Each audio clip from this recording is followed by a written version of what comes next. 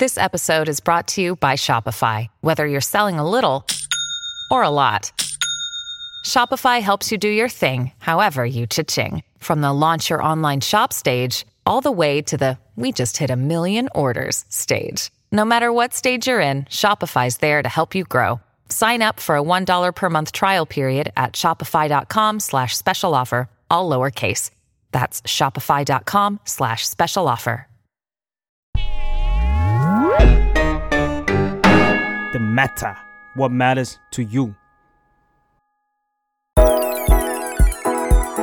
Life Crisis เพราะชีวิตไม่ต้องเศร้าคนเดียว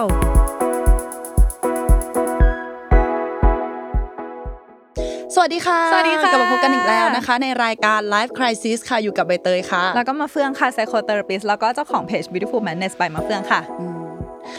พี่เฟืองคะช่วงนี้ชีวิตแฮปปี้ดีหรือเปล่าแฮปปี้ดีกับแฟนเป็นไงบ้างดีมากที่บ้านนะฮะที่บ้านดีน้องสาวอ่ะน้องสาวไม่แน่ใจไม่ค่อยได้คุยที่การดีแล้วคนไข้เป็นไงบอกไม่ได้เฮ้ยทำไมอ่ะอยากรู้บอกไม่ได้ทำไมถึงอยากรู้ขนาดนี้โอ๊ยก็จะได้เข้ากับธีมวันนี้ไง วันนี้ธีมของเรามันเป็นแบบธีมคนขี้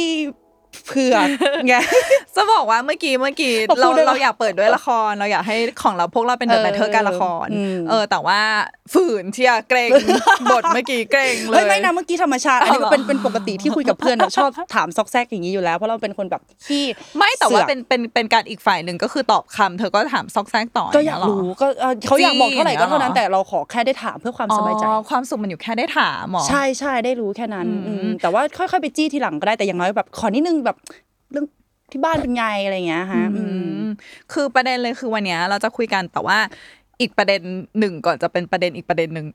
คือวันนี้เราจะพูดคำหยาบซึ่งคือคำว่าเสือได้ไหมคะเพราะว่าคำว่าอยากรู้อยากเห็นมันยาวเกินเนาะอยากรู้เห็นยาวเกินแล้วเวลาเผือกมันก็ดูตลกมันก็ดูเหมือนแบบมันไม่ได้มีใครพูดคำว่าเผือกไหมอะไรอย่างเงี้ยใช่วันนี้เราก็เลยจะพูดคำว่าเสือกันถ้าใครรู้สึกเซนซิทีฟกับคำหยาบเราขอโทษละกันแต่ว่าอยากให้ฟังอยู่ดีเดี๋ยวให้ไปดูดเสียงออกก็ได้นะคะแต่ทั้ง EP ก็จะมีตู้นะฟังไม่รู้เรื่องนะโอเคก็วันนี้ทำไมเราถึงมาพูดกันเรื่องนี้เนาะก็อย่างที่บอกไปเมื่อกี้ว่าเราจะใช้คำว่าเสือกกันอย่างเปิดเผยเพราะว่าเรามองเห็นว่าปรากฏการณ์ตอนนี้ในสังคมเราอ่ะมันเสือกกันแบบออกหน้าออกตามากเลยพี่เฟืองแบบไม่แน่ใจพี่เฟืองได้เช็คในโซเชียลมีเดียหรือเปล่าเวลามันมีข่าวอะไรก็ตามหรือว่ามีคนมาโยนหินว่าเนี่ยนักแสดงนี้คนนี้ทำอย่างนี้หรือว่าคนแค่แบบเล่าเรื่องอะไรสักอย่างแต่ไม่พูดถึงตัวละครในนั้นอ่ะคนจะแบบทำงานกันหนักมากอ่ะโอ้โหเฉลยเธอค่ะอะไรอย่างเงี้ยมันมีผลต่อชีวิตหนูมากหรือไม่ก็โอ้โหได้โปรดบอกเถอะค่ะไม่งั้นคืนนี้นอนไม่หลับ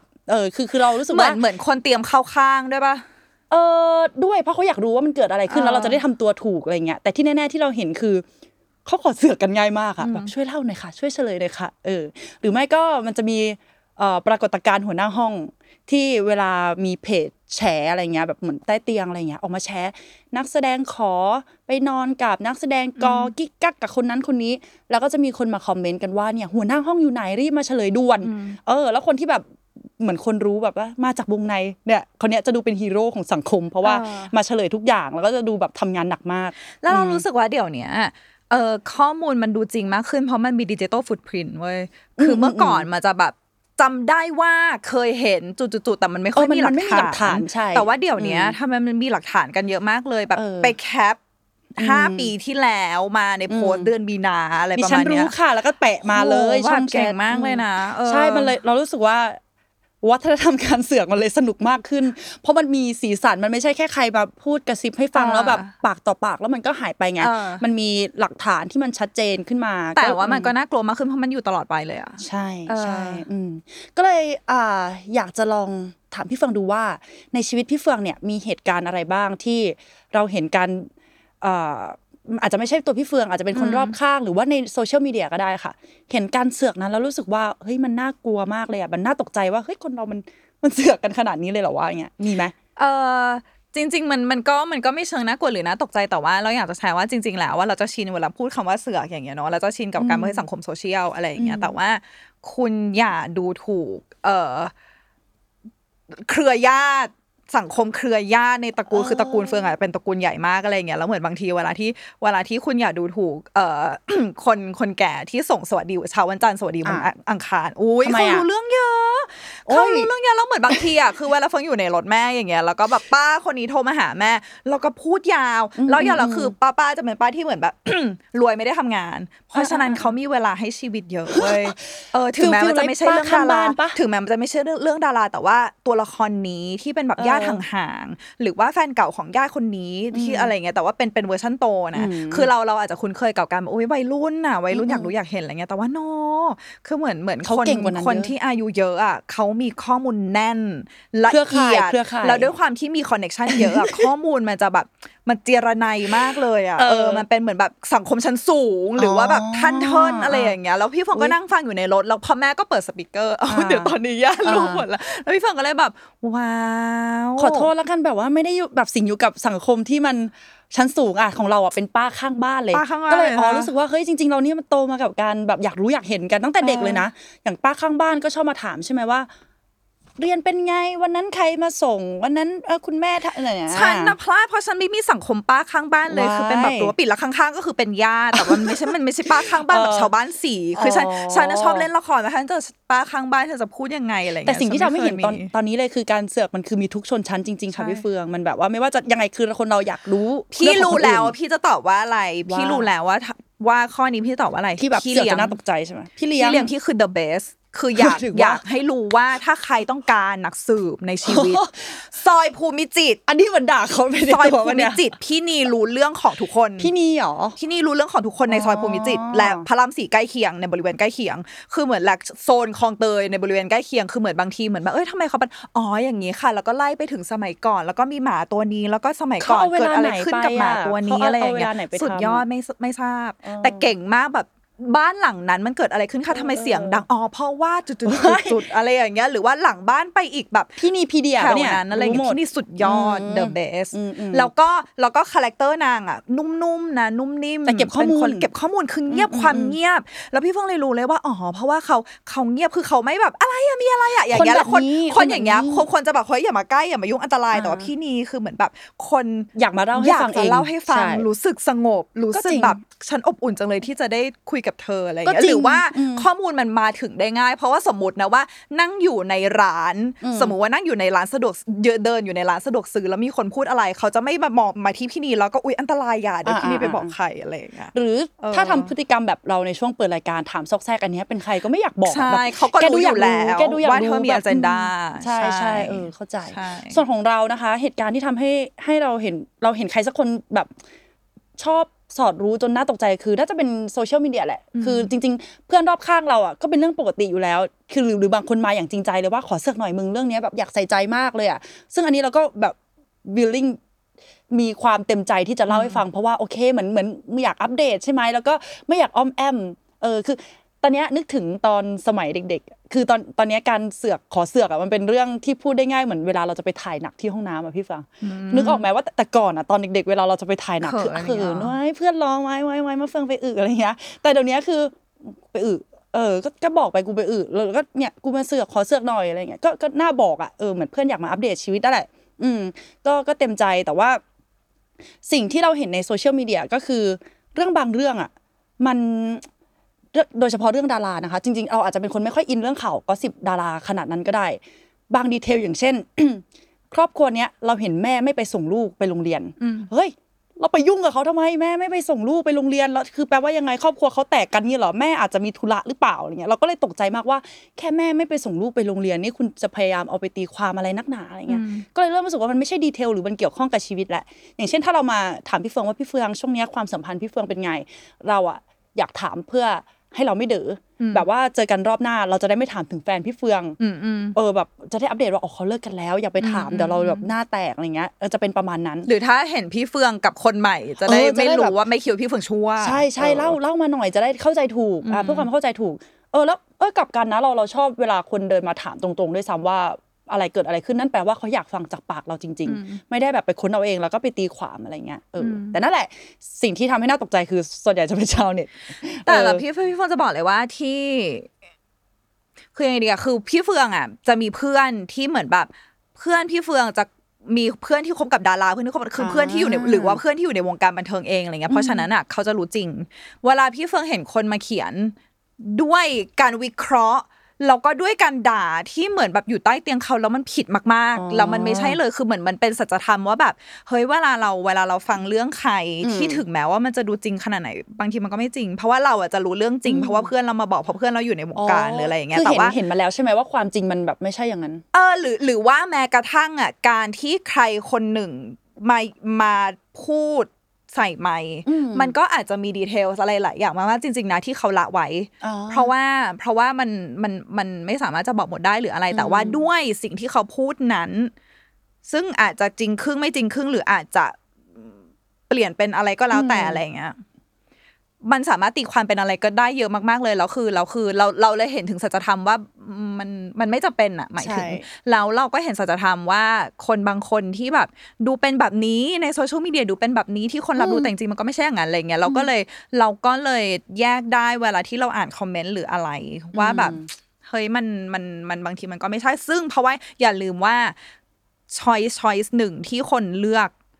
เขาเลือกเพราะอะไรคุณก็ไม่รู้ขนาดนั้นเพราะว่ามันคือความรู้สึกของเขาแล้วก็ใครที่เอาไปพูดต่อมันก็ based on อคติของตัวเองอ่ะหรือว่าประสบการณ์ของตัวเองที่ทำให้รู้สึกรุนแรงกับสิ่งนี้อะไรอย่างเงี้ยก็คือไม่ใช่แค่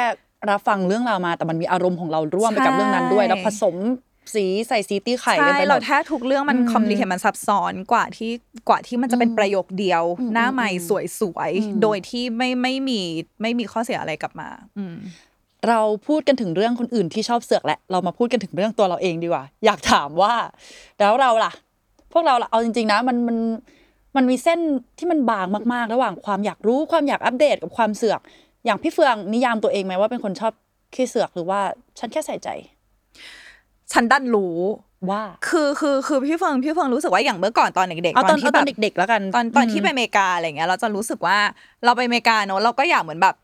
เป็น one of แบบ American girl ก็คือแบบเป็นส่วนหนึ่งของแบบเด็กสาวอเมริกันอะไรเงี้ยแล้วเรารู้สึกว่าเด็กสาวที่ดูเป็นแบบดูเป็น mean girl แต่ว่าดูเป็นแบบตัวท็อปอะเขาก็จะมีความแบบอันนี้ไงอันนู้นไงต้องอ่านแมกกาซีนต้องอะไรเงี้ยฉันก็เลยรู้สึกว่าเฮ้ยมันต้องอ่านแมกกาซีนมันต้องอัปเดตมันต้องรู้เรื่องคนนู้นคนนี้เพื่อที่จะได้เข้าไปอยู่ในวงแบบวงเชียร์ลีดเดอร์คือฉันเป็นเชียร์ลีดเดอร์แล้วฉันก็เลยรู้สึกว่าแบบเฮ้ยมันจะได้แบบเข้าวงได้มันต้องรู้เรื่องมันจะได้แบบคุยได้ไม่งั้นมันไม่รู้จะคุยอะไรอะไรเงี้ยแล้วเราก็เลยรู้สึกว่ามันเป็นอะไรที่แบ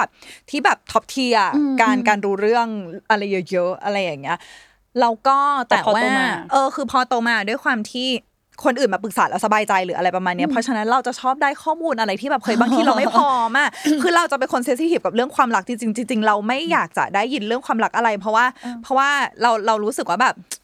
สมมุติว่าถ้าใครพลาดหรือสมมุติว่าถ้าใครทำความรักพังหรือสมมุติว่าอะไรคือเรารู้สึกว่ามันเจ็บพอแล้วอะหรือว่ามันก็ถ้าใครทำพลาดถ้าเขามีสามัญสำนึกนะมันก็เขาก็คงอับอายพอแล้วอะไรอย่างเงี้ยแล้วเราก็ไม่อยากจะเป็นหนึ่งในผู้ร่วมรู้สึกหรือว่าร่วมแบบมันมีอารมณ์ร่วมไปด้วยอะไรอย่างเงี้ยแต่ถ้าเขามาเล่าด้วยความแบบคือบางทีคือด้วยความที่งานของเราอะเราต้องฟังเรื่องราวของคนเยอะซึ่งเรามีความสุขนะเพราะว่าเรารู้สึกว่าเราได้ช่วยเขา reflect ได้ช่วยเขาแบบมีความสุขขึ้นแต่ว่านั่นคืองานของเราแต่ถ้านอกเหนือจากงานจะรู้สึกว่าใช่ดังนั้นเราก็มันเหนื่อยใช่เวลาที่เหมือนคนมาแบบบางทีมาเมาส์มาปรึกษามาเธอรู้ไหมอะไรเงี้ยแล้วจริงๆแบบยังไม่ทันบอกว่าจริงๆไม่อยากรู้มันไม่ทันแล้วหรืออะไรประมาณนี้แล้วเหมือนบางทีมันจะเอฟเฟคจิตใจเราตรงที่ว่าเรามองคนบางคนเปลี่ยนไปเช่นเหมือนแบบพอเรารู้จักคนนี้แล้วมีคนพูดว่าเฮ้ยแกคนนี้จริงๆเขาจุดๆซึ่งเรารู้สึกว่ามันไม่จำเป็นที่เราต้องรู้อ่ะเรารู้สึกว่าเราไม่ต้องรู้ข้อมูลนี้ก็ได้มันไม่คุ้มกับการที่เราจะมองเขาต่างไปมันไม่ได้กระทบแบบความสัมพันธ์ของเรากับเขาเลยอะไรอย่างเงี้ยรู้สึกว่าสิ่งนี้เอาไว้พูดในแบบคิดว่าพี่เฟิงน่าจะมีข้อคิดอะไรที่มันดีๆในตอนท้ายแน่นอนจากการที่เราไม่ได้ฟังเรื่องของคนอื่นขนาดนั้นเนาะแล้วก็เข้าใจได้จากคนที่อยากจะรู้เรื่องทุกอย่างไปหมดกลายเป็นคนที่ไม่อยากจะรู้อะไรจริงๆแล้วก็เห็นด้วยกับสิ่งที่พี่เฟิงบอกว่าการที่เราได้รู้ข้อมูลเยอะๆอ่ะแล้วเอามาแชร์มาคือการเรามองว่าการเสือกเนี่ยมันสอดคล้องกับการกอสซิปพอมันเสือกเรารู้เรื่องมาเยอะๆเนาะเราก็มีคนที่เราต้องการที่จะมีคนให้เราแชร์ให้เราพูดด้วยว่ามึงว่าเรื่องนี้มันเป็นยังไงเรารู้สึกว่าเราสนุกมากกับการทำสิ่งนี้กับเพื่อนในตอนเด็กๆเรารู้สึกว่ามันทำให้เรากับเพื่อนใกล้ชิดกันเพราะมันมีอะไรไว้คุยแม้ว่าเรื่องนั้นจะทำให้แบบคนอื่นอาจจะเสียหายหรือเขาไม่อยากให้เรื่องนี้ถูกส่งต่ออันนี้ก็เพิ่งมานั่งสังเกตเหมือนกันว่าหลายๆเรื่องที่เราเล่าไปเนี่ยมันเป็นเรื่องที่มันเป็นเพนของคนคนนึงจริงๆนะที่เราเอามาพูดต่อก็อย่างเช่น ตอนมัธยมเนี่ยข่าวเช้ามันเยอะเนาะตอนเด็กๆเนี่ยอะไรที่มันแบบแซ่บๆเนี่ยโอ้โหคนนั้นคบกับคนนี้เขาไปมีอะไรกันแล้วนี่ในวัยเรียนนะคนนั้นไปได้ยินมาอะไรเงี้ยโอ้โหมันน่าเอามาเล่าน่าเอามาพูดมากเรายิ่งเรารู้เยอะเพื่อนก็อยากมานั่งคุยมานั่งอะไรอย่างเงี้ยกับเราหรือว่าตอนที่เราเป็นเด็กขอนแก่นที่ไปเรียนอยู่ที่เชียงใหม่ใช่ไหมคะแล้วพอที่เราไปเรียนตอนที่เราไปเรียนเชียงใหม่อ่ะเรากลับมาเรารู้สึกว่าเราห่างกับเพื่อนที่ขอนแก่นมากๆแล้วมันต้องมีอะไรให้มันมาเชื่อมกันประติดประต่อหน่อยเพราะฉะนั้นทุกครั้งที่เราเจอเพื่อนขอนแก่นเนี่ยเราจะถามว่ามึงมีอะไรอัปเดตบ้างเรื่องเพื่อนคนนี้มันเป็นยังไงบ้างเล่าให้ฟังหน่อยแบบมึงเมาคนนั้นคนนี้ให้ฟังมึงเมาอะไรก็ได้ให้กูฟังหน่อยเรื่องในโรงเรียนเรื่องอะไรเงี้ยใช่อยากให้เพื่อนเมาให้ฟังเพื่อจะได้ไม่รู้สึกห่างเหินนะปะด้วยเหมือนว่าเรายังคอนเนคกันอยู่อ่ะเพราะว่าไม่งั้นมันเหมือนเราใช้ชีวิตแยกจากกันแล้วมีคนละสังคมแล้วซึ่งเรื่องที่ทำให้เรายังคอนเนคกันอยู่ก็คือสังคมเดิมๆอ่ะแบบอยากให้เพื่อนเมาเรื่องสังคมเดิมๆให้ฟังหน่อยอะไรอย่างนั้นแต่ถามว่ารู้ไปแล้วเอาไปทำอะไรต่อก็ไม่รู้เหมือนกันนะแต่เอาสนุกเอามันสะใจเฉยๆตอนนั้นอ่ะซึ่งอันนั้นเป็นตอนเด็กแล้วอยากเสริมว่าเหมือนบางทีอ่ะมันไม่เชิงเสือกทุกเรื่องแต่ว่ามันคือบางข้อมูลที่เรารู้แล้วเขาไม่เคยบอกใครหมายถึงว่ากับเพื่อนนะที่เหมือนแบบมันเป็นเพื่อนไม่อยากให้คนรู้เยอะหรือว่าเพื่อนไว้ใจที่จะบอกเราคนเดียวหรือว่าเราดันรู้อยู่ในสถานที่นั้นที่มีเรารู้ดีเทลคนเดียวหรืออะไรเงี้ยมันก็เป็นความพิเศษเหมือนกันนะหมายถึงว่ามันก็เป็นเหมือนแบบเฮ้ยแบบเรามีสิ่งนี้ที่คนอื่นไม่มีเว้ยคือมันไม่ใช่แบบมีความสุขในการแบบได้กลุ่มความลับแต่ว่ามันเหมือนแบบเราได้แชร์สิ่งที่มันแบบเปราะบางอ่ะที่มัน vulnerableต่อกันนะเว้ยอะไรอย่างเงี้ยมันเป็นมูดนี้มากกว่าอะไรเงี้ยแล้วถ้าถามกลับของใบเตยอะก็นี่แหละก็เมื่อก่อนเป็นคนขี้เสือกมากแบบเสือกมากเพื่อที่ต้องการจะแบบปฏิปต่อกับเพื่อนแค่นั้นเลยเพราะรู้สึกว่ามันทำให้คนเราใกล้ชิดกันเคยมีเรื่องไหนที่เรารู้แล้วเราแบบตกใจมากๆหรืออะไรอย่างเงี้ยป่ะมีเยอะแต่ว่ามันเยอะเกินไปจนแบบว่าคิดตอนนี้ไม่ได้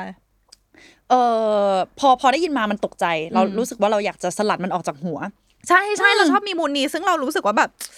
ไม่อยากเลยไม่ได้นะซึ่งมันก็เลยส่งผลมาถึงตอนปัจจุบันนี่แหละค่ะแต่ว่ายังไม่พูดถึงตอนปัจจุบันแล้วกันแต่ว่าตอนนั้นมันเอฟเฟกต์จริงๆแล้วก็เลยอยากจะมาทำความเข้าใจกับไอ้พฤติกรรมอย่างเงี้ยหรือว่าความรู้สึกอยากเสือกเรื่องของคนคนนึงมากทำไมนอกจากความใกล้ชิดที่เราบอกไปเมื่อกี้เบื้องลึกเบื้องหลังของมันพี่เฟืองว่ามันแล้วก็นอกจากความว่างเราเสือกเพราะว่าว่างเนาะนอกจากความว่างแล้วมันมีเบื้องลึกเบื้องหลังอะไรบ้างแล้วว่าถ้าย้อนกลับไปตั้งแต่แบบสมัยแบบมนุษย์ยังอยู่ในถ้ำเรารู้สึกว่ามันไม่ใช่ความเสือกหรอกแต่ว่าความจำเป็นที่จะต้องรู้เช่นเหมือนแบบเฮ้ยมุมนี้มันมีสัตว์อันตรายนะเว้ยหรือว่าแบบชาวบ้านนี้แม่งโกรธเราจะฆ่านะเว้ยมันมีหรือว่าแบบบ้านนี้เอาเมียของอีกบ้านนึงไปโอเคมันมีบีฟเกิดขึ้นในนี้เพราะฉะนั้นเราไม่ควรจะเข้าไปยุ่งหรือเวลานี้จะเกิดอะไรขึ้นอะไรอย่างเงี้ยคือพี่ฟงรู้สึกว่าสมัยก่อนน่ะการที่เราได้รู้การจำเป็นที่จะต้องรู้เราต้องรู้ทุกเรื่องให้ได้มันคือความปลอดภัยอ่ะเพราะว่ามันสมัยก่อนคงไม่มีสัญญาณการขโมยคงไม่มียามคงไม่มีแบบ SMS alert อะไรอย่างเงี้ยแล้วแต่ว่าเวลามาเรื่อยๆอ่ะคือพี่เพิ่งรู้สึกว่าสิ่งที่เราเห็นว่ามันอาจจะเป็นความปลอดภัยก็คือเราจะคิดไปเองว่าถ้าเรารู้ข้อมูลให้เยอะที่สุดให้กระจ่างที่สุดเท่ากับเราปลอดภัยเช่นนะอันนี้เช่นตั้งแต่เรื่องความรักเลยเช่นถ้าสมมติว่าเรารู้ว่าเขาไปไหนเรารู้ว่าแฟนเก่าเขาคือใครเรารู้ว่าคนนี้เราจะปลอดภัยถ้าเรามีข้อมูลเยอะๆซึ่งเพราะว่ายิ่งเยอะเท่าไหร่เรายิ่งรู้สึกว่าโอเคเราปลอดภัยแล้วเราประเมินสถานการณ์ได้เราพอจะเห็นภาพว่ามันจะเกิดอะไรขึ้นเราพอจะรู้ว่าอันไหนน่ากลัวอันไหนไม่น่ากลัวอันไหนโอเคหรืออะไรอย่างเงี้ยจนไปถึงแบบสมมติเข้าทำงานถ้าเรารู้เยอะว่าแบบเจ้านายเป็นประมาณไหนวะคนที่เคยทำงานกับคนนี้เขาเป็นยังไงอะไรอย่างเงี้ยคือถ้าเรารู้เยอะอ่ะมันจะปลอดภัยว่าโอเคเราจะรับมืออะไรถ้ามันเกิดขึ้นสมมติว่าเจ้านายอยู่ดีๆเป็นประสาทอะไรอย่างเงี้ยแต่ว่ามีคนบอกว่าคือจริงเขามีปัญหาแบบนี้นะเว้ยเขาเพิ่งหย่ากับแฟนหรืออะไรประมาณนี้คือเราจะได้รู้ว่าโอเคเราสามารถ expect อะไรได้แต่ใดๆเลยอ่ะสิ่งที่มันกระตุ้นอ่ะพี่เฟิร์นคิดว่ามันคือโซเชียลมีเดียเพราะว่าโซเชียลมีเดียมันเป็นสังคมที่ทำให้เรารู้สึกว่าเราพลาดอะไรไม่ได้เลยเพราะว่ามันมีอะไรขึ้นใหม่ตลอดเวลาแล้วมันเกื้อหนุนกันละกันนะหมายถึงว่าถ้าสมมติว่าเราเสพอะไรที่อย่าง X อย่างพี่เฟิร์นไม่มีแต่ว่ามันทุกครั้งที่มีแฮชแท็กอะไรเกิดขึ้นน่ะ คือขอบคุณที่เรียกว่า X เคยรู้สึกเท่อะเมื่อกี้รู้สึกนี่ขนาดคนไม่เล่นเลยเนี่ยบอกเลยว่าถ้าเราหลุดพูดเราจะหลุดพูด Twitter เหมือนเดิมเนี่ยทุกคนรู้สึกว่าแบบบางคนอาจจะยังไม่ชินแล้วกันนะอาจจะเพราะเมื่อเช้านั่งสมาธิมาโอเคงั้นต่อไปถ้าเราจะพูดถึง Twitter เราจะพูดถึง X เพื่อเป็นการให้เกียรติใช่แล้วเรารู้เลยว่าคือด้วยความที่จริงๆแล้วอ่ะคนเราเกิดมาสมองเราไม่ได้สร้างมาให้รับรู้เรื่องราวอะไรเยอะมากขนาดนั้นต่อ1วันแล้วเฟิงรู้ว่าไม่ใช่ทุกคนที่ก่อนนอนเคลนส์ออกหรือว่าล้างออกหรือว่าทำอะไรชำระแบบ energy ทั้งหลายที่รับมาวันนี้ออกแบบคัดอะไรคือเรารู้ว่าไม่ใช่ทุกคนทำเพราะฉะนั้นมันก็สะสมไปเรื่อยๆแล้วมันก็กลายเป็นเหมือนเราชินกับการทำอะไรอ่ะเราก็เหมือนแบบตื่นมาแล้วต้องเช็คข่าวตื่นมาเปิด IG ตื่นมาดูว่าเกิดขึ้นอะไรบ้างหรืออะไรประมาณนี้บอกเลยว่าช่วงก่อนนอนไม่ใช่ช่วงที่คนเราจะเคลนออกแบบอะไรช่วงก่อนนอนเป็นช่วงที่ดราม่ามันมาพี่เฟืองมันทำให้คนเรานอนไม่หลับเพราะว่าเขาจะชอบหย่อนดราม่ามาตอนตี3ตี4จำได้แล้วพี่เฟืองเคยเจอเพื่อนคนนึงที่เหมือนแบบเมื่อก่อนพี่เฟืองทำงานแมกกาซีนแล้วก็ไปทริปด้วยกันอะไรเงี้ยแล้วเหมือนเขาก็เป็นตอนนั้นก็คุยกันอะไรเงี้ยแล้วก็แบบโอเคเขาก็บอกโอเคกูไนท์ไปนอนแล้วแล้วเขาก็พิมพ์มาว่าจริงๆไม่นอนหรอกเสือกก็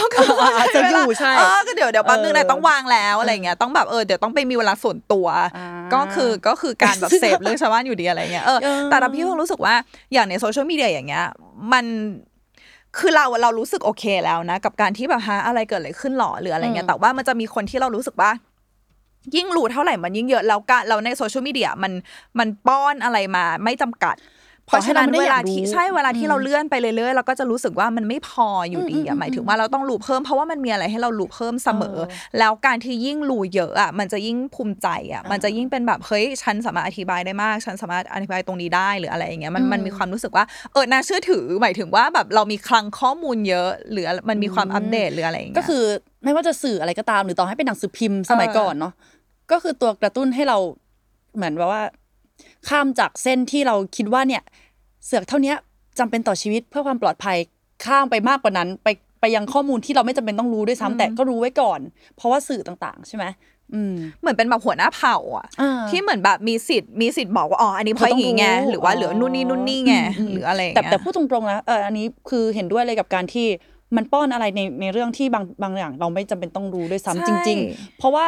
อย่างเช่นเราไม่ได้สนใจศิลปินคนนี้ไม่ได้สนใจดาราไม่รู้จักมาก่อนด้วยซ้ำแต่แค่อยู่ๆมีคนอัพอะไรขึ้นมาว่าโอ้โหมันบ้ามากเลยนะมันทำอย่างนี้มันไม่เห็นแก่ฉันเลยเริ่มอยากรู้แล้วว่าใครแล้วต่อให้เขาเฉลยมาไม่รู้ด้วยว่าใครก็จะไปคนว่าคนนี้คือใครไม่เราประเด็นเลยอ่ะคือคุณอย่าลืมว่าเวลาที่เราเลื่อนในโซเชียลมีเดียคุณจะได้อะไรที่เขาป้อนมาให้โดยที่จริงๆคุณอาจจะไม่ได้อยากได้ไม่ว่าจะอยู่แพลตฟอร์มไหนนะ TikTok หรือ Instagram หรือว่า YouTube หรือว่า YouTube ก็แล้วแต่อะไรเงี้ยบางทีเราเลื่อนแล้วเราอยากได้คอนเทนต์ที่มันแบบสบายจิตใจเชื่อมจิตวิญญาณเชื่อชูจิตวิญญาณหรืออะไรเงี้ยแต่ว่าบางทีก็มีแบบข่าวอะไรที่มันน่ากลัวมากหรือว่าดราม่าอะไรที่เราเป็นแบบเฮ้ยจริงๆเราไม่อยากรู้แต่เราพอเราปิดโซเชียลมีเดียวางมือถือแล้วอะภาพนั้นมันยังอยู่ในหัวคำที่มันเจ็บนั้นยังอยู่ในหัวเช่นแบบคนนี้พูดว่าคนนี้ทำอย่างมันยังอยู่ในหัวเราอะเราอยู่ในหัวเนี่ยแหละมันก็บางทีก็แวบขึ้นมาบางทีก็แวบขึ้นมาซึ่งถ้าให้มาคิดดีๆอะมันคุ้มไหมกับการที่อยู่ดีๆ energy ของเราจะมีสิ่งนี้แวบเข้ามามันก็ไม่คุ้มเพราะว่ามันไม่ได้ช่วยอะไรในชีวิตเราเข้าใจป่ะคือมันไม่ได้ทำให้แบบแม่เรามีเงินเข้ามาหรืออะไรมันไม่ได้ทำอะไรเลยอะไรอย่างเงี้ยเราก็เลยรู้สึกว่าจริงแบบเราจะรู้สึกว่ามันเป็นกิจกรรมเล็กน้อยอ่ะก็มือถือมากดรอลิฟต์ก็มือถือมากดรอรถไฟมันกับว่ามันไม่ได้ส่งผลอะไรขนาดนั้นแต่จริงแต่ละข้อมูลที่ป้อนเข้ามาเรารู้สึกร่วมกับมันนะใช่เหมือนคำนี้เราจึกโดยที่เหมือนแบบบางทีเราฟังเหมือนแบบคนพูดเรื่องความสัมพันธ์เรื่องอะไรเงี้ยแต่เหมือนบอกโอ๊ยทำไมคำนี้มันเจ็บจังเลยวะแล้วมันไม่คุ้มเลยที่อยู่ดีๆหัวใจเราจะเจ็บกับคำนี้คือเราไม่ได้แบบร้องขอซะหน่อยอะไรอย่างเงี้ยหรือแม้กระทั่งบางแอปที่เรารู้สึกว่าเราสามารถควบคุมคอนเทนต์มันได้อย่างเช่นเราเลือกที่จะฟอลใครก็ได้แต่คนนั้นก็จะรีทวิตมาหรือว่าแชร์สิ่งนั้นรีโพสต์สิ่งนั้นมาให้เราเห็นอยู่ดีคือสุดท้ายแล้วเราไม่สามารถเลือกอะไรได้เลยนอกจากเราจะไม่ฟอลใครเลยสักคนแต่ว่าในอีกในนึงเรารู้สึกว่ามันก็เห็นสัจธรรมของความไม่เที่ยงเช่นเหมือนแบบคู่หลักบางคู่ที่คบกันมานานมากที่เรารู้สึกว่าแบบเฮ้ยแบบตลอดไปแน่ๆแล้วก็เลิกกันหรืออะไรอันนี้เราจะเซนซิทีฟเพราะเราไม่ชอบคนเห็นคนเลิกกันอยู่แล้วอะไรเงี้ยแต่ว่ามันจะทำให้เรารู้สึกว่า เฮ้ยนี่มันก็จริงอ่ะมันก็คือเรื่องที่เกิดขึ้นได้แล้วก็อย่าลืมก็ต้องเอามาเตือนตัวเองว่าสิ่งที่เราเห็นมันไม่ใช่สิ่งทั้งหมดของเขาอาจจะมีความสุขกับการโอเคโสดว่าโสดโนมองหน้ากันแล้วแบบโสดอะไรอย่างเงี้ยเราก็ไปตัดสินอะไรใครไม่ได้แต่เราจะเจ็บเองแต่ว่ามันก็กล่อมเราให้เรารู้สึกว่าสิ่งเหล่านี้มันก็คือเรื่องปกติของมนุษย์นะมีมามีจากอะไรประมาณเนี้ยแล้วนอกจากความรู้สึกปลอดภัยความรู้สึกว่ามีอินฟอร์เมชันเยอะๆมันเท่มันเจ๋งมันปฏิปต่อกับคนได้ง่ายมีอย่างอื่นอีกไหมคะหรือไม่มีแล้วความสูงกันเสือกมีแค่นี้เรารู้สึกว่าการไม่ตกขบวนอ่ะก็คือ fear of missing out ที่เราพูดกันอะไรเงี้ยเพราะว่าเรารู้สึกว่าใครๆก็อยากรู้สึกเป็นส่วนหนึ่งของปรากฏการณ์อะไรสักอย่างไม่ว่าจะข่าวไหนหรือว่าเหตุการณ์ไหนหรืออะไรอย่างเงี้ยคือเฟิงว่ามันไม่ใช่แค่ว่าฉันขอรู้ข้อมูลเพื่อที่ฉันจะได้แบบรู้ซอกวงในอะไรเงี้ยแต่ว่ามันแค่เหมือนแบบเราคือส่วนหนึ่งของปรากฏการณ์นี้ว่าเรามีส่วนในการแบบเชียร์เรามีส่วนในการแบบไม่ดีเลยคนนี้หรือว่าแม้กระทั่งแบบอารมณ์ในใจของเราที่เข้าไปมีส่วนด้วยเรารู้สึกว่ามันก็เป็นทำให้เราเหมือนแบบเป็นส่วนหนึ่งของแบบสิ่งนี้ที่มันเกิดขึ้นอยู่ในโลกใบนี้ตอนนี้ในประเทศเราตอนนี้อะไรประมาณเนี้ยเรารู้สึกว่าพอพี่เฟิงพูดคำว่า fear of missing out หรือว่าความกลัวที่จะพลาดข่าวสารใช่ไหมมันเหมือนเป็นความทุกข์ของมันมากกว่านะใช่ไหมมันรู้สึกว่ามันเฟียแหละเฟียที่จะไม่ได้รู้สิ่งนี้แต่จริงๆมันคือความทุกข์อ่ะมันคือกลัวไปหมดเลยแล้วมันอยู่ไม่เป็นสุขหรอกการที่ต้องรู้เรื่องทุกอย่างไปหมดแล้วต้องหยิบโทรศัพท์ขึ้นมาจับตลอดแบบกลัวพลาดอ่ะแล้วเพราะว่ามันจะมีฉากนี้ไว้สมมติว่าเป็นแก๊งเพื่อนสนิทมี10 คนแล้วก็มาคุยกันแล้วก็คุยเรื่องประเด็นหนึ่งแล้วประเด็นเนี้ยเราไม่รู้แต่ว่า5 คนเนี่ยรู้มันมีสิทธิ์ที่5 คนนี้จะไปนัดกินเหล้ากันโดยที่ไม่มีเหล้าเพราะว่าเราไม่ได้รู้ตั้งแต่แรกไม่รู้เราไม่อินกับสิ่งนี้ด้วยแล้วเราจะรู้สึกว่าเราแบบเราพลาดตรงนี้แต่ว่าเราก็ไม่ได้มีประโยชน์ในการที่จะแบบแชร์ข้อมูลหรือว่าในการที่จะแบบบอกเล่าเรื่องราวอินไซต์อะไรต่างๆอะไรประมาณนี้เพราะว่ามันจะมีฉากเนี่ยที่ทำให้คนรู้สึกว่าเฮ้ยเราต้องรู้ถึงแม้เราจะไม่อยากรู้แต่เราต้องรู้บ้างเช่นสมมติว่าเรามีเพื่อน5 คนอย่างเงี้ยแล้วก็มี2 คนที่ไม่อินการเมืองในขณะที่การเมืองกำลังร้อนระอุอย่างเงี้ยก็3 คนนี้ก็คงจะรู้สึกว่าแบบก็ไม่ต้องเอา2 คนมาอะไรอย่างเงี้ยหรือว่าคนหนึ่งที่ไม่รู้เรื่องการเมืองก็คือแบบไม่เป็นไรแล้วคนนั้นก็เลยจะพลาดไปอะไรอย่างเงี้ยน่าจะเป็นอยู่ที่เส้นแบ่งของการเสือกแล้วแหละว่าเสือกแค่ไหนที่มันแบบพอดีกับตัวเราด้วยแต่ว่าพอพูดถึงข้อเสียของการเสือกหมายถึงในฐานะของคนที่เสือกเองนะมันก็คงเป็นเรื่องของ fear of missing out ใช่ไหมแต่เรามองว่าถ้าอย่างนั้นความทุกข์มันน่าจะไปอยู่กับคนที่เป็นเจ้าของคอนเทนต์นั้นมากกว่าว่าแบบคนที่โดนเสือกอะนึกออกปะดาราคนนั้นนักการเมืองคนนั้นที่โดนเจาะข้อมูลอะไรไม่รู้ไปเรื่อยหรือว่าเพื่อนคนนั้นที่ไปทำผิดมาแล้วโดนเสือกแล้วเรื่องมันแดงแล้วว่าผลกระทบหลักๆมันอยู่ที่คนโดนเสือกใช่คือส่วนหนึ่งที่เราอ่ะไม่ชอบมากๆเพราะเรารู้สึกเซนซิทีฟไปเพราะเราสามารถคือเราเป็นเอมพาธคือเราสามารถสัมผัสได้ว่าคนอื่นรู้สึกยังไงแล้วเราก็เลยไม่ค่อยชอบพูดต่อแล้วคนก็ชอบพูดให้เราฟังคือเหมือนคือคนเรามีเพื่อนที่รู้เยอะอ่ะเรามีเพื่อนที่อยู่ในวงการเรามีเพื่อนที่เหมือนแบบเฮ้ยแกคนนั้นเว้ยซึ่งเราแบบเราไม่ได้อยากรู้อ่ะแล้วเรารู้สึกว่าที่เราไม่พูดต่อเพราะว่าเรารู้ว่าหลายไม่รู้ดิถ้าเป็นเราอะเราไม่อยากให้คนรู้เพราะว่าเราไม่อยากให้คนมองเราอีกแบบหนึ่งเราไม่กล้าใช้คำว่าเชมนะแต่เรารู้สึกว่าเราบางคนหลายคนนะก็อยากจะคงเพอร์โซนาหรือว่าคงคาแรคเตอร์คงภาพลักษณ์ของตัวเองให้คนอื่นรู้แล้วเราก็อยากจะช่วยให้เขาสามารถคงภาพนั้นได้อยู่เราไม่เห็นถึงประโยชน์ในการต้องบอกความจริงว่าเขาเป็นอย่างนี้เขาเจออย่างนี้เพราะว่าเรารู้ว่ามันเจ็บอ่ะเรารู้ว่าใครที่มากระชากอะไรเราไปที่เราพยายามจะบิ้วถ้าเป็นกับคนอื่นมันคงจะเจ็บเหมือนกันอะไรเงี้ยเช่นสมมติว่าเกิดอะไรขึ้นในความสัมพันธ์ของเขาแต่ว่าเขาไม่ได้อยากให้คนรู้เพราะว่าแค่เขารู้เองมันก็เจ็บพอแล้วเขาก็เวิร์กกับตัวเองประมาณนึงเขาเจ็บมากพอแล้วเราก็เลยไม่เห็นความจะเป็นของการแบบเคยแก้คนนั้นเว้ยเพราะเรารู้สึกว่าเราไม่ต้องการให้ใครเราไม่ต้องการให้ energy นี้มาไปเพิ่มความเจ็บเป็น energy ที่แบบเขาจะไม่รับรู้โดยตรงแต่ว่าเราไม่อยากให้มันมี energy นี้เกิดขึ้นในการเพิ่มความถี่ความเจ็บของเขาอะไรอย่างเงี้ยพอพี่เฟิงเล่ามาของเราเป็นประสบการณ์โดยตรงเราเพิ่งจะนึกออกก็คือตอนปี1เข้ามหาลัยมามันเป็นช่วงที่เราน่าจะต้องเป็นส่วนหนึ่งของสังคมให้ได้เนาะการเข้ามาในปี1แบบจะต้องเป็นที่ยอมรับของคนในรุ่นเพื่อนรุ่นพี่ของทั้งอาจารย์อะไรอย่างเงี้ยแต่ว่าตอนนั้นเหมือนเราอ่ะมีข่าวนึงซึ่งมาจากความเข้าใจผิดล้วนๆเลยแล้วก็แต่ว่าด้วยความที่เรารู้สึกว่าเราไม่ใช่คนของสังคมที่จะต้องออกมาแถลงหรือว่าพูดอะไรอะค่ะเราก็เลยปล่อยให้เรื่องนั้นมันคงเงียบไปของมันแต่ประเด็นคือคนในคณะมันจะมีความ เป็นคณะแบบเขาจะเรียกว่าโอ๊ยพูดชื่อไม่พูดชื่อคณะดีกว่าแต่ว่าเขาจะเรียกว่าเป็นเหรอเขาจะพูดว่าเป็น family คำว่าแล้วคำว่า family เนี่ยมันเป็นในเชิง negative family เนี่ยก็คือทุกคนคนนึงรู้โลกรู้อะไรเงี้ยก็คือตอนนั้นชีวิตเราโดนตอนนั้นมีข่าวไม่พอแล้วเป็นข่าวที่โดนตีโคมไม่พอยังจะมีหลายคนใส่ใจเรื่องของเราซึ่งเรารู้สึกว่าเราต้องการให้ดราม่านั้นมันหายไปเลยแบบขอร้องเราอยากใช้ชีวิตให้มันสงบสุขในคณะแต่ว่าไม่เราจำได้ว่าช่วงที่เราต้องเข้าคณะไปซ้อมรับน้องซ้อมบูมอะไรอย่างเงี้ยเราโดนมองหนักมากแล้วเราไม่มีโอกาสได้ออกมาอธิบายเลยด้วยซ้ำว่าเรื่องมันเป็นอย่างนี้อย่างนี้เพราะเราไม่อยากสำคัญตัวผิดว่าโอ้เราเป็นคนสำคัญของสังคมนะแต่เราเข้าใจความเจ็บของคนที่โดนเสือกเลยว่ามันความจริงมันมีแต่เจ้าของเรื่องราวเท่านั้นที่รู้เราก็เลยตอนนั้นพอเป็นเหยื่อของการโดนเสือกหรือว่าดราม่าอะไรพวกนี้แล้วมันเลยทำให้เราเห็นใจดาราหลายๆคนมากขึ้นว่าเราไม่สามารถตัดสินใครด้วยข่าวหนึ่งได้เลยเพราะเราก็คือดาราท่านหนึ่งถูกต้องค่ะก็จบมาเป็นดารานี่ค่ะจริงๆเราก็สังเกตจากตัวเราเองเหมือนกันนะจากการที่เราไปแบบว่าไปสอดเรื่องของคนอื่นเสร็จปุ๊บเรามาเล่าต่อสนุกปากเสร็จปุ๊บเรากับคนนั้นปฏิบัติต่อกันยังไงเรารู้สึกว่าเราก็ทำเหมือนเดิมก็แค่เขาเป็นเรื่องราวหนึ่งในวงสนทนาแล้วทีนี้เราก็มาคิดกลับกันว่าถ้าเราเป็นหนึ่งในวงบทสนทนาของวงสนทนานั้นอีกทีนึงเรา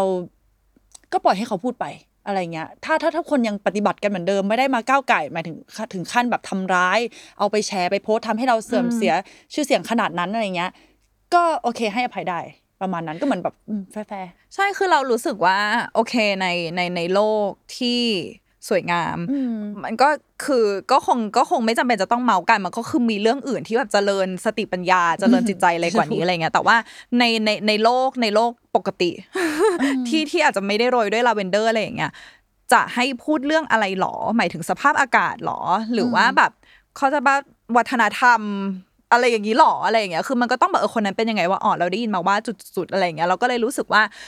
มันไม่ใช่เรื่องแบบคอขาดบาดตายอะไรประมาณเนี้ยคนรอบข้างเราหลายคนนะที่เป็นคนที่แบบปกป้องแหล่งข่าวก็ซะเยอะอย่างเช่นเขาอยากจะเล่าจริงๆก็จะบอกว่าแต่ฉันบอกไม่ได้จริงๆนะแกว่าใครเล่าเรื่องนี้มาแบบพูดไม่ได้ไม่เราว่าใครพูดอย่างกับพี่เฟืองพี่เฟืองจะมาเคยไม่ต้องบอกแต่ก็ใช่เราก็บอกอ้าวเหรอแล้วพี่เฟืองก็เลยเป็นแบบอะไรหรอคือเหมือนแบบบางทีเราไม่บอกมันไม่หรือว่าเราอยู่ในแวดวงนี่แหละคนทำข่าวก็สื่อด้วยกันเขาก็จะมีความปกปิดแหล่งข่าวหรือไม่ก็เขาไปได้ยินเรื่องบางเรื่องจากคนใกล้ตัวของเขามาอีกทีซึ่งเขารู้ว่าเรากับคนนั้นน่าจะรู้จักกันเขาก็จะเล่าในเรื่องที่แบบคนนั้นอยากให้เล่าจริงๆอ่ะก็คือมีจรรยาบรรณอยู่แม้กระทั่งในวงสนทนาเรารู้สึกว่ามันก็น่าอยู่ดีนะหมายถึงถ้าเราเมาแล้วเรารู้ขอบเขตของมันประมาณนี้รู้ว่าอะไรที่เป็นแฟกต์จริงๆอันไหนที่เป็นความเห็นแต่ต้องพูดก่อนว่าอันนี้คือความเห็นฉันนะฉันว่ามันอย่างนี้แน่เลยแต่ว่าความจริงเป็นยังไงว่าเราว่านะบ่อยมากมันเป็นศิลปะของการเสือกและการเมาเนาะได้ยินมานะอันนี้ไม่แน่ใจว่าจริงหรือเปล่าใช่ต้องดักไว้ก่อนใช่เลยไม่โดนใช่ก็ประมาณนั้นใช่มันแต่ว่าไม่แน่ใจว่าสังคมอื่นเป็นยังไงอาจจะเมาส์แบบสุดโต่งเลยก็ได้นะแบบใส่สีตีไข่เอาเพื่อความมันเล่าเป็นสตอรี่เพื่อนแบบจะชอบพูดว่าเวลากระเทยเล่าเพื่อนกระเทยเล่าอ่ะให้หารเคยได้ยินปะเพราะเพื่อนกระเทยเล่าอ่ะคือมาเป็นหนังอ่ะจริงพูดจริงเราต้องมานั่งหารอีกทีว่าไม่ใช่ปะวะเขาพูดอย่างนี้จริงไหมวะก็ทำอย่างนี้จริงไหมวะแต่เวลาเกิดอะไรขึ้นกับเราเพื่อนกระเทยเท่านั้นหรอพี่จะปกป้องเราพี่กระเทยก็คือปกป้องเราเสมอโชคดีที่มีเพื่อนกระเทยเยอะเราก็เลยรู้สึกว่าชีวิตปลอดภัยใช่แต่ทั้งนั้นทั้งนี้นะก็มองว่าการเสือกมันก็ไม่ได้มีข้อที่มันแบบข้อแย่ข้อเสียตลอดไปเพราะว่าบางทีการเสือกมันก็เอามาใช้เป็นประโยชน์ได้เหมือนกันคือก่อนหน้านี้เหมือนพูดถึงเรื่องเส้นแบ่งไปใช่ไหมกำลังคิดอยู่ว่าการที่เรามีเส้นแบ่งของการเสือกที่มันพอดีเนี่ยบางทีแบบประโยชน์มันเยอะโคตรเลยอย่างเช่นสมมติมันจะมีเราเห็นแหละว่านักสืบออนไลน์เดี๋ยวนี้เยอะมากทุกคนมีสกิลการเสือกแล้วก็ทุกอย่างมันมีดิจิทัลฟุตพริ้นท์ทุกอย่างหาได้ง่ายมากข้อมูลพิมพ์ Google เซิร์ชชื่อคนนั้นเคยทำอะไรอย่างนี้มาเคยเรียนที่ไหนทุกอย่างรู้หมดเราสามารถเอาสิ่งนี้ไปเช็คกับอะไรที่มันเป็นเหมือนภาครัฐ ก็คือภาครัฐไม่ว่าเขาทำอะไรที่มันไม่โปร่งใสเราสามารถแบบลองแบบซอกแซกหาอะไรงี้ได้อะมันคือจริงๆมันก็เป็นคำถามว่าถ้าข้อมูลที่ถูกป้อนมาให้เราอ่ะมันจริงเราจะเข้าโหมดนี้ไหมก็ใช่มันก็คือให้เรามีสิทธิ์ที่จะรู้สึกแบบสบายใจอย่างสุดซึ้งอย่างหมดเปลือกด้วยตัวเองด้วยความจริงที่เราก็เป็นส่วนหนึ่งในการหามันก การเสือกมันก็บางทีก็มาจากการตั้งคำถามแล้วว่าเอ้ยฉันรู้สึกว่าสิ่งเนี้ยไม่ใช่ว่ะขอเสือกต่ออีกหน่อยแล้วกันอะไรเงี้ยเผื่อมันไม่จริงเพราะว่าอย่าลืมว่ามันก็มีคำว่า echo chamber สมมุติว่าเราเริ่มเสพท็อปิกอะไรอย่างหนึ่งมันก็จะเราก็จะโดนป้อนข้อมูลจากโซเชียลมีเดียด้วยสิ่งนี้ตลอดเฟิร์นก็เลยรู้สึกว่าเอ้ยเราจะดีใจมากเวลาที่เราเห็นข้อมูลตรงกันข้ามอ่ะเพื่อที่เราจะได้ดูเหมือนกันว่าอีกฝ่ายหนึ่งเขาพูดว่าอะไรบ้างเวลาสังคมเขาพูดเรื่องนึงมาแล้วทุกคนเห็นพ้องต้องกันหมดแล้วเรารู้สึกว่าฉันโดนปิดปากอ่ะถ้าฉันพูดออกไปฉันต้องกลายเป็นแกะดำแน่ๆหลายๆคนน่าจะต้องกลัวความคือเฟิร์นเชื่อว่ามันมีคนแล้วเฟิร์นรู้สึกว่าถ้าเสือกเจ๋งจริงๆคือเสือกทุกด้านเว้ยเพราะว่าเรารู้เรื่องนี้แล้วเราเสือกด้านอื่นด้วยดีบางทีเราอาจจะเจออะไรที่เป็นอินดีเทลในรายละเอียดมากๆที่เราก็ไม่รู้ก่อนหน้านี้พี่เฟิงพูดถึงซีรีส์เป็นเหมือนด็อกิเมนทารีใน Netflix ฉันก็ Netflix ชื่อว่าอะไรคะ Don't fuck with cat ใช่ไหมเราดูเรื่องนี้เหมือนกันก็คือเป็นนักสืบออนไลน์ที่ช่วยกันสืบจากคลิปนึงอ่ะทำร้ายแมวเขาตามหาว่าคนเนี้ยเขาทำร้ายแมวทำไมสืบจนรู้อ่ะว่าคือใครว่าเกิดอะไรขึ้นและมันจะเกิดอะไรที่อันตรายหลังจากนี้อีกอ่ะแล้วเฟิงรู้สึกว่าตอนที่เฟิงดูอ่ะเฟิงเป็นแบบเฮ้ยขำมาอะไรนักหนาวะคนนี้จะสืบอะไรนักหนาแต่ปรากฏแบบเฮ้ยเขารู้จริงแล้วเขาลงทุนกับสิ่งนี้ด้วยความรักด้วยแพชชั่นมากๆอะไรเงี้ยแล้วในที่สุดแบบเขารู้ความจริงอ่ะใช่นั่นคือประโยชน์ของการเสือกที่ดีนะคะแบบว่าเพื่อช่วยเหลือสังคมเพื่อผลประโยชน์บางอย่างของสังคมหรือของที่มันมากกว่าตัวเราเองอ่ะใช่เราได้ที่ตอนนั้นเฟิงยกตัวอย่างเนอะอย่างมนุษย์ถ้ำอย่างเงี้ยเขาต้องเสือเพื่อที่เขาจะได้มีชีวิตรอดแบบเอาชีวิตตัวเองให้รอดซึ่งจริงๆแล้วนอกจากการเซฟชีวิตตัวเองการเสือกบางทีอาจจะเซฟชีวิตคนอื่นก็ได้คือเฟิงคิดถึงกรณีที่ว่ามีใครคนนึงที่เป็นคนที่เฝ้ามองรายละเอียดของคนอื่นจับสังเกตเป็นคนจับสังเกตเก่งเข้าใจจดจำรายละเอียดคนอื่นได้แล้วสมมติว่าคนนั้นเห็นเพื่อนคนนี้ที่เมื่อก่อนล่าเริงหรือว่าเมื่อก่อนเขาไม่ได้มีลักษณะนิสัยแบบนี้อ่ะแล้วก็ไม่ปล่อยไปอ่ะคือเฝ้าดูไปเรื่อยๆสอบถามไปเรื่อยๆจนในที่สุดรู้ว่าแบบโอเคคนนี้เช่นเป็นโรคซึมเศร้าหรือว่าคนนี้แบบพ่อเพิ่งเสียคนนี้แบบพ่อแม่อยากกันอะไรที่เขาเจอแบบเจออะไรกระทบจิตใจที่หนักมากแล้วเขาก็ไม่กล้าบอกการที่มีใครสักคนหนึ่งรับรู้แล้วก็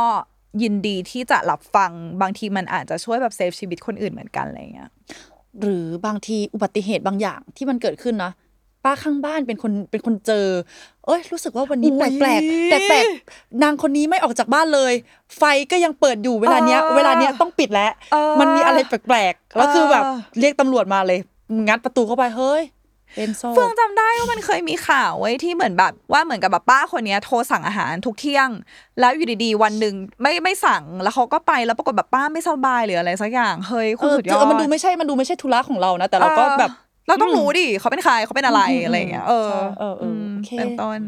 ซึ่งหลายเหตุการณ์นะถ้ามันเริ่มมาจากความเสือกอ่ะจริงๆในที่สุด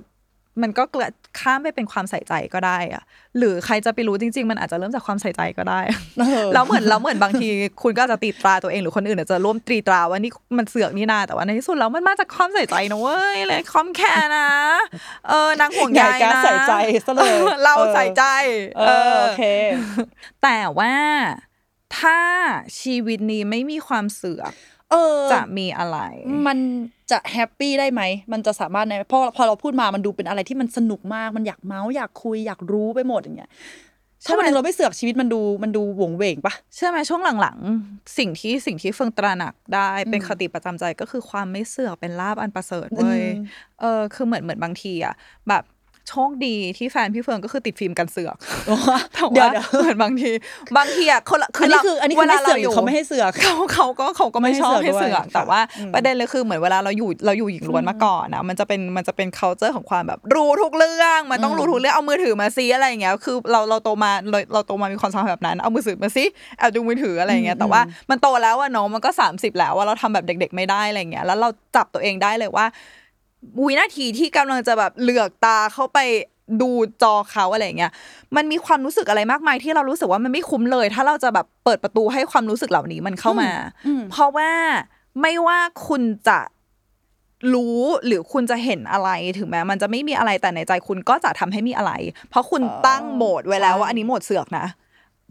เสมอสมมุติว่าเห็นคำอะไรเห็นชื่อคนไหนเห็นอะไรหรืออะไรอย่างเงี้ยมันจะปฏิปต่อมันจะยาวแล้วเรารู้สึกว่าเดี๋ยวนี้สิ่งที่เราทำบ่อยมากคือเรารับรู้กับตัวเองเลยว่าเมื่อก่อนเราจะรู้สึกว่าถ้าในความสัมพันธ์อะไรเงี้ยเฮ้ยรู้เยอะเท่าไหร่ก็ยิ่งดีรู้เยอะเท่าไหร่จะได้ปลอดภัยจะได้สมมติว่าจะต้องเลิกจะได้เลิกก่อนสมมติว่าจะทำอย่างนี้จะได้ทำอย่างนี้ก่อนหรืออะไรมันจะมีคำพูดอย่างเงี้ยเยอะมากเฟืองพูดได้เลยว่าถ้ามันถึงเวลาต้องเลิกเวลานั้นคือเวลาที่ถูกแล้วไม่ว่าเราจะรู้หรือไม่รู้การที่เรารู้ก่อนไม่ได้แปลว่านี่ไงรู้ก่อนเราถึงต้องเลิกถ้าคุณไม่รู้ก่อนคุณก็อาจจะต้องเลิกเวลานี้อยู่ดีเก็ทอารมณ์ปะเพราะเฟิงก็เลยทำให้เฟิงรู้สึกว่างานถ้ามันจะต้องเลิกเมื่อไหร่ก็ต้องเลิกมันถ้ามันไม่ต้องเลิกมันก็ไม่ต้องเลิกนั่นแปลว่าเราไม่เห็นจะต้องทำพฤติกรรมหรือกิจกรรมหรือทำอะไรไม่เราไม่จำเป็นจะต้องทำอะไรให้ความสัมพันธ์ตอนนี้มันมีความรู้สึกอะไรที่มันไม่จันลงใจอ่ะจริงเพื่อที่เราจะได้รู้ว่าเราจะจัดการยังไงกับความสัมพันธ์นี้คือถ้าคุณคบกับใครแล้วคุณต้องคิดว่าฉันต้องจัดการยังไงกับความสัมพันธ์นี้ดีวะอันเนี้ยคุณต้องเปิดอกคุยกันแล้วนะว่ามันมีอะไรถ้าสมมติว่าคุณจะอยู่ในความรู้สึกอย่างนี้คนเดียวตลอดไปด้วยกันเฮ้ยจะฝืนจะดูอย่างงี้ให้ได้หรืออะไรเงี้ยมันก็ทรมานจิตใจคุณเหมือนกันนะอันเนี้ยคือทำให้เฟิงรู้ได้เลยเพราะมันจะมีหลายคนที่เหมือนแบบถ้าฉันรู้เยอะจะรู้สึกจะได้ไม่โง่เป็นคำพูดนี้เลยนะว่าจะได้ไม่โง่ซึ่งเฟิงรู้สึกว่าเฮ้ยมันไม่มีใครโง่ในความสัมพันธ์มันมีแต่คนที่รักจริงกับรักได้ไม่จริงอ่ะแล้วคุณไม่ดีใจหรอที่คุณคือคนที่รักจริงคุณคือคนที่ให้ค่าในความสัมพันธ์และอยากจะเชื่อใจและเรารู้สึกว่าการที่เรารักใครเรารักคนเดียวหรืออะไรเงี้ยคือในที่สุดแล้วมันสิ่งที่เซฟเราก็คือการที่เรารักยังไงเว้ยแล้วฟงพูดคำนี้บ่อยมากคือในที่สุดแล้วไม่ว่าอะไรจะเกิดขึ้นมันก็ต้องเกิดแต่การที่เรารู้อยู่แก่ใจว่าเราเป็นคนยังไงสิ่งนี้มันจะเซฟเราไม่ว่าเราจะอยู่ในสถานะไหนกับใครในโลกใบนี้แล้วเฟิงก็เลยรู้สึกว่าการไม่เสือเป็นลาภอันประเสริฐเพราะนะถ้าสมมติว่าเราเริ่มจิ้มไปแล้วสมมติเราจิ้มไปที่ IG ใครเราจิ้มไปใน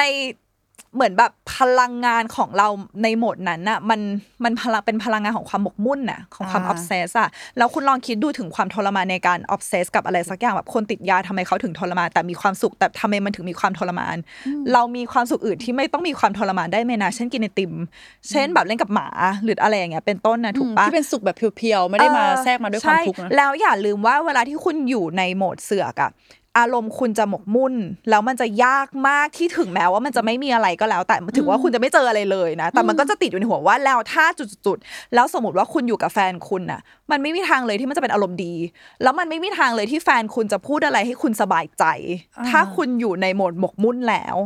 เขาสัมผัสได้ด้วยนะแล้วเขาสัมผัสได้แล้วเขาก็ไม่เข้าใจว่าเขาทำอะไรผิดหรือว่าเขาไม่เข้าใจว่ามันเกิดอะไรขึ้นแล้วเราก็อายเหมือนกันแหละเว้ยว่าเราเสือกเราก็จะทำอะไรที่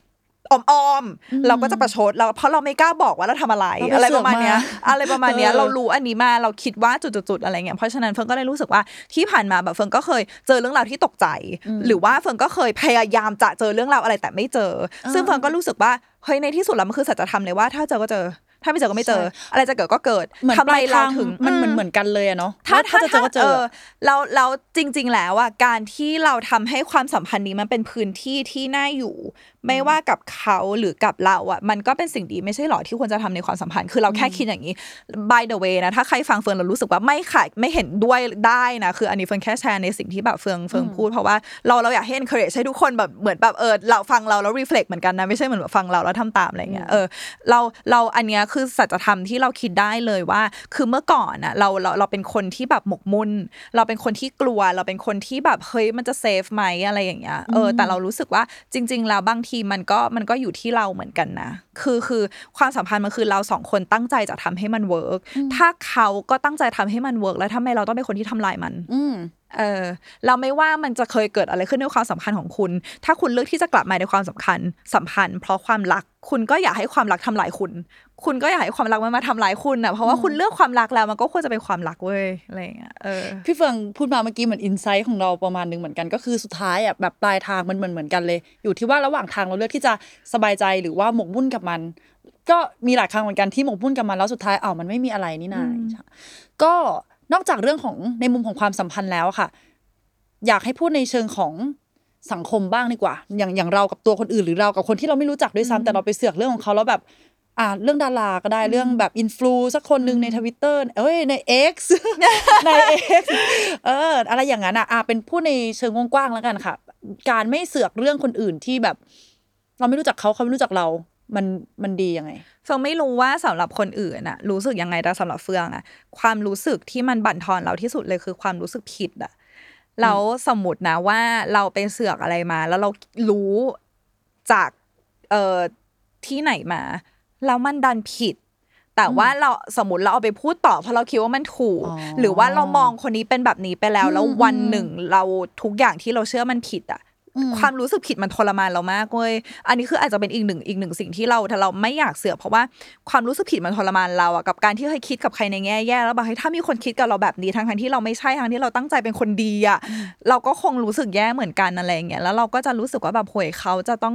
อยู่ในวงเวียนอะไรบ้างวะสมมติว่าแบบทุกคนก็จะมองเขาอย่างนี้พอได้ยินอะไรมาคำหนึ่งแล้วก็ไปปั้นต่อเองหรือว่าคนนี้ที่แค่เป็นคนธรรมดาแต่ว่าโดนเพ้นเป็นตัวร้ายโดนสื่อโดนใครพูดว่าคนนี้เป็นตัวร้ายแหละอะไรประมาณเนี้ยซึ่งเราก็เลยรู้สึกว่า